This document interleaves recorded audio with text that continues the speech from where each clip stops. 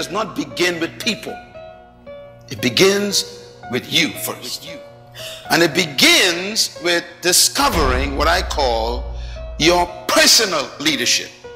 Whenever there is an invitation for people to attend a leadership event or to participate in a leadership conference like this, most people respond to that invitation with the attitude that that is not for me. That response is proof that your culture has done an excellent job in canceling who you are. My real love is people like you, small groups committed to intensive transformation, who believe that this is for you. I expected you, and only you. Jesus didn't like crowds. Why? Because he understands big crowds. He was suspicious. He was willing to go alone, not large meetings. He didn't trust them, or big events. They are not interested in changing. They're interested in feeding. So he chose 12 people, and his only focus with them was on leadership development. Matthew was an accountant. Luke was a doctor, a medical doctor. Peter, James, and John owned a fishing company. These were businessmen. That's who he chose. I like business people. Religious people are problems. So these guys were owners of the top business industry because he wanted to produce leaders. Peter spoke up and said, Master, Rabbi, which means master teacher, you make sense to us. In you, he says, we have found the words that give us life or give our life meaning. That's what leaders do. Leaders give people's lives meaning. People will follow you when they receive a sense of significance for their own lives. That's why they follow you. If you need people to like you and approve of you for you to do what you're doing, you are not a leader yet. You're a politician. True leadership begins with an individual discovering something about themselves. And you will never become a true leader until you are introduced to yourself. You see, when you meet yourself, you are always afraid. Most of you are afraid of yourself because yourself does not agree with who you've become. You think you are a shepherd. Remember Gideon? Hiding under the floor, trembling in fear from the enemy outside. And then the manufacturer shows up. You are a mighty man of valor. Gideon says, who are you talking to? You see, when you meet yourself, you can't believe yourself. And we are so corrupted by our culture, we actually argue with ourselves with good arguments. Gideon says, I was born in the wrong family, born in the wrong clan, born on the different side of the track. Are you crazy? People like us don't be valors. We ain't mighty warriors. We are cowards. And the manufacturer says, you are a mighty man of valor. In other words, here we are fussing with ourselves. You know why I came here to this conference? I came here to introduce you to yourself. What you are doing is embarrassing to God. What you are proud of, he's ashamed of. You got to discover something. And that's where leadership begins. It begins with self-discovery. But leadership begins with how you think. Everyone was created to lead. That's a tough statement. Most of you don't believe that statement. I understand it because I was the same way. There is a contradiction in your mind right now. There's a battle going on. The battle is a question. If everyone was created to lead, then who's going to follow? What happens when they all become leaders? The fact that you ask that question is proof that you've been successfully convinced by your culture that only a certain type and group of people were born to lead, while the other masses were designed to follow. That's really what you believe. That's why the question arises. Because you cannot see in your mind everyone being a leader. You have problems in your mind. I had the same problems. What I'm teaching you is what I live. And this is why I teach this so hard. Because it is that belief, that subtle belief that's in your mind that's trapping you right now. I'll give you another statement. Write this down. Trapped in every follower is a hidden leader. These are philosophical statements, but they are very important. Because leadership begins with your belief. And your belief system determines your philosophy of life. So your thinking is your life. I'll give you another statement to write down. You were created to lead and designed to dominate. Now the words are very powerful. You don't evolve into a leader. You were created to be one. The manufacturer actually had leadership in mind when he created you. But look at what they've done to you. What have they done to you? This philosophy is not new that I'm teaching. It's as old as God. I want to ask you a question. 40,000 parts or more make up a car. Which part of this car is the most important part of the car? You would probably say the battery, because the battery has all the power to get things started. Well, I disagree. If you remove the spark plugs, the battery is useless. So who's more important? Well, I don't know yet. There is a little wire. It's called a terminal wire. The terminal wire costs $4.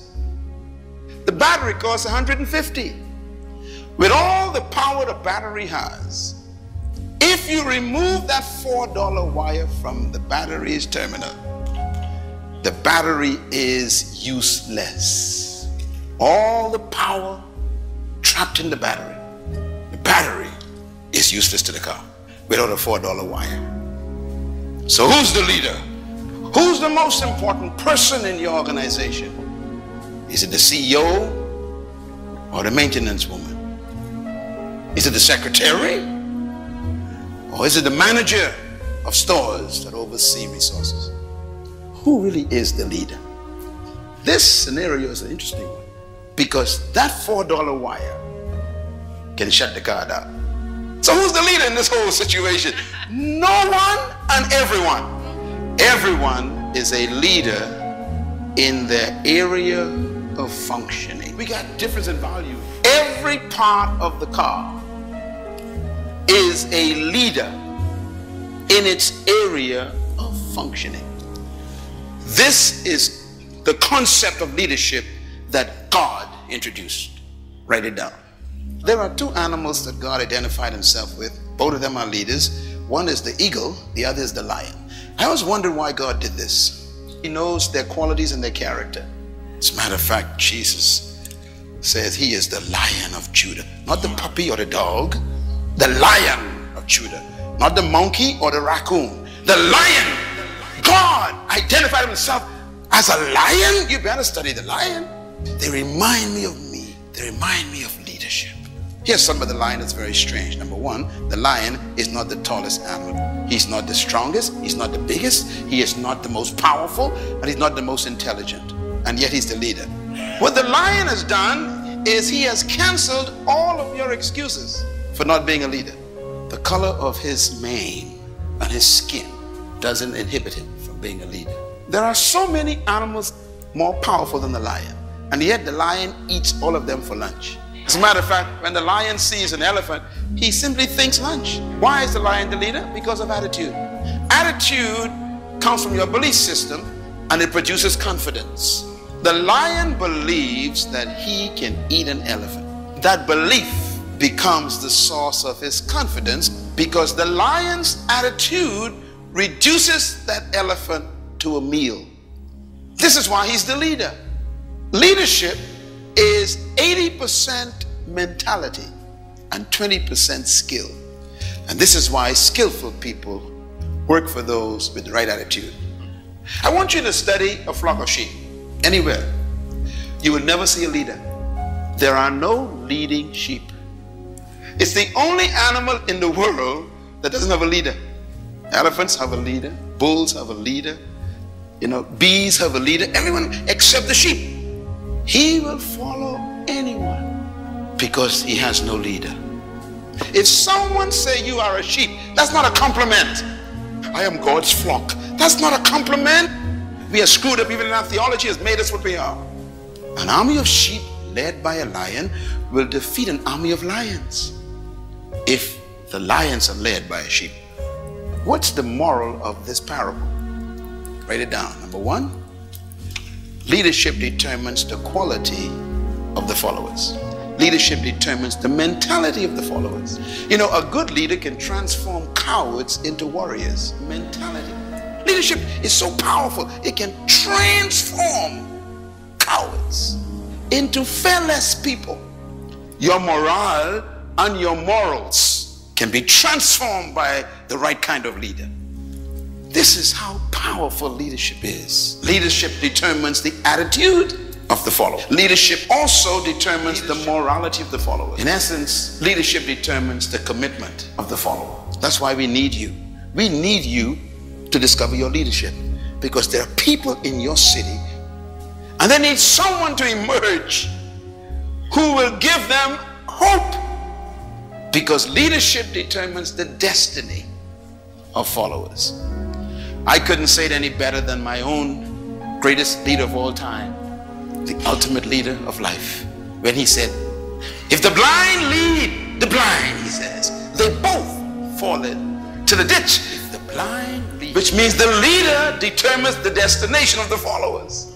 That's how powerful leadership is. Let me tell you something about your life. You are exactly where someone led you. If you don't like where you are right now in your life, reconsider changing leadership, because I'm giving you what they never taught me in church, and that is everyone is a leader. Pastors are afraid to say that because they don't want no competition in the pulpit. They have successfully convinced you that you are useless. They meaning your culture. And you obey them because you don't know who you were born to be. You have no idea what your function is. When I discovered who I was, I became free from them. I began to dictate my own value. How do you think? And how do you get to think the way you think? And what made you think what you think right now? Where'd you get this attitude from? That you have. The history that created you is still with you. And even though you wear different clothes, drive a different car, it's the same person. It's tough to cut loose. We feel ashamed to be in charge. It's amazing.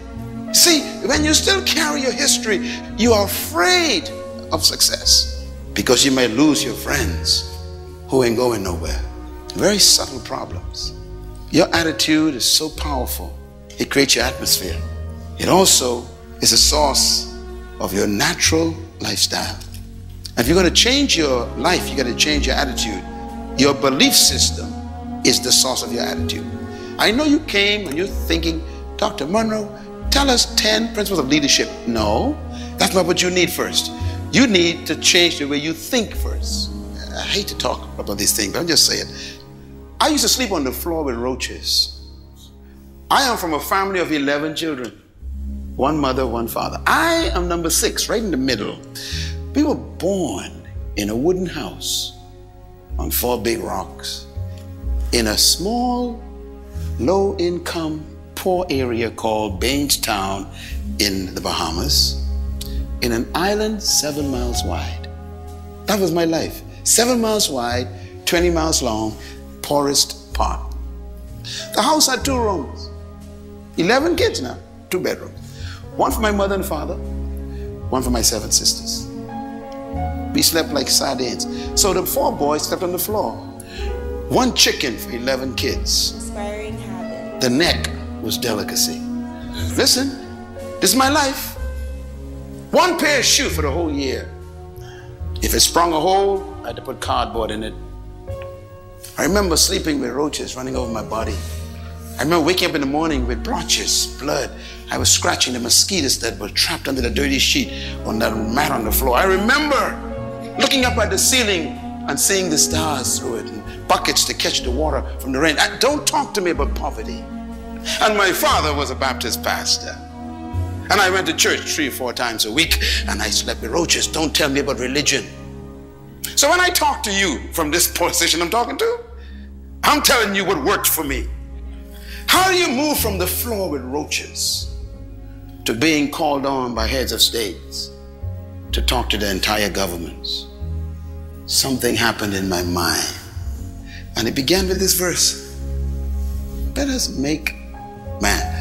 The word man here is the word ish, I-S-H. Write it down in Hebrew, ish. It's a plural word, which means that God wasn't making a person, he was making a species.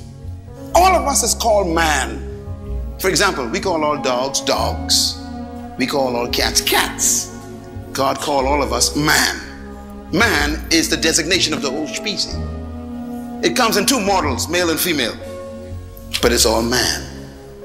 And then he says, I want to make this particular product in my own image. Write the word image down. See, this stuff is important. This is what set me free. The word image doesn't mean to look like. The Hebrew word means characteristics. Characteristics. Let them have the same characteristics, qualities of God. No Baptist pastor told me that. My father couldn't teach me that. He didn't know it. I had to find it for myself. I have God's character. Wow. What a discovery for a little boy sleeping on the floor. I am just like my father, God.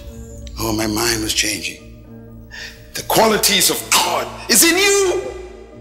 Every one of you, black, white, Asian, it doesn't matter, Puerto Rican, you have God's image. This is not a message for any race of people. It's for humans.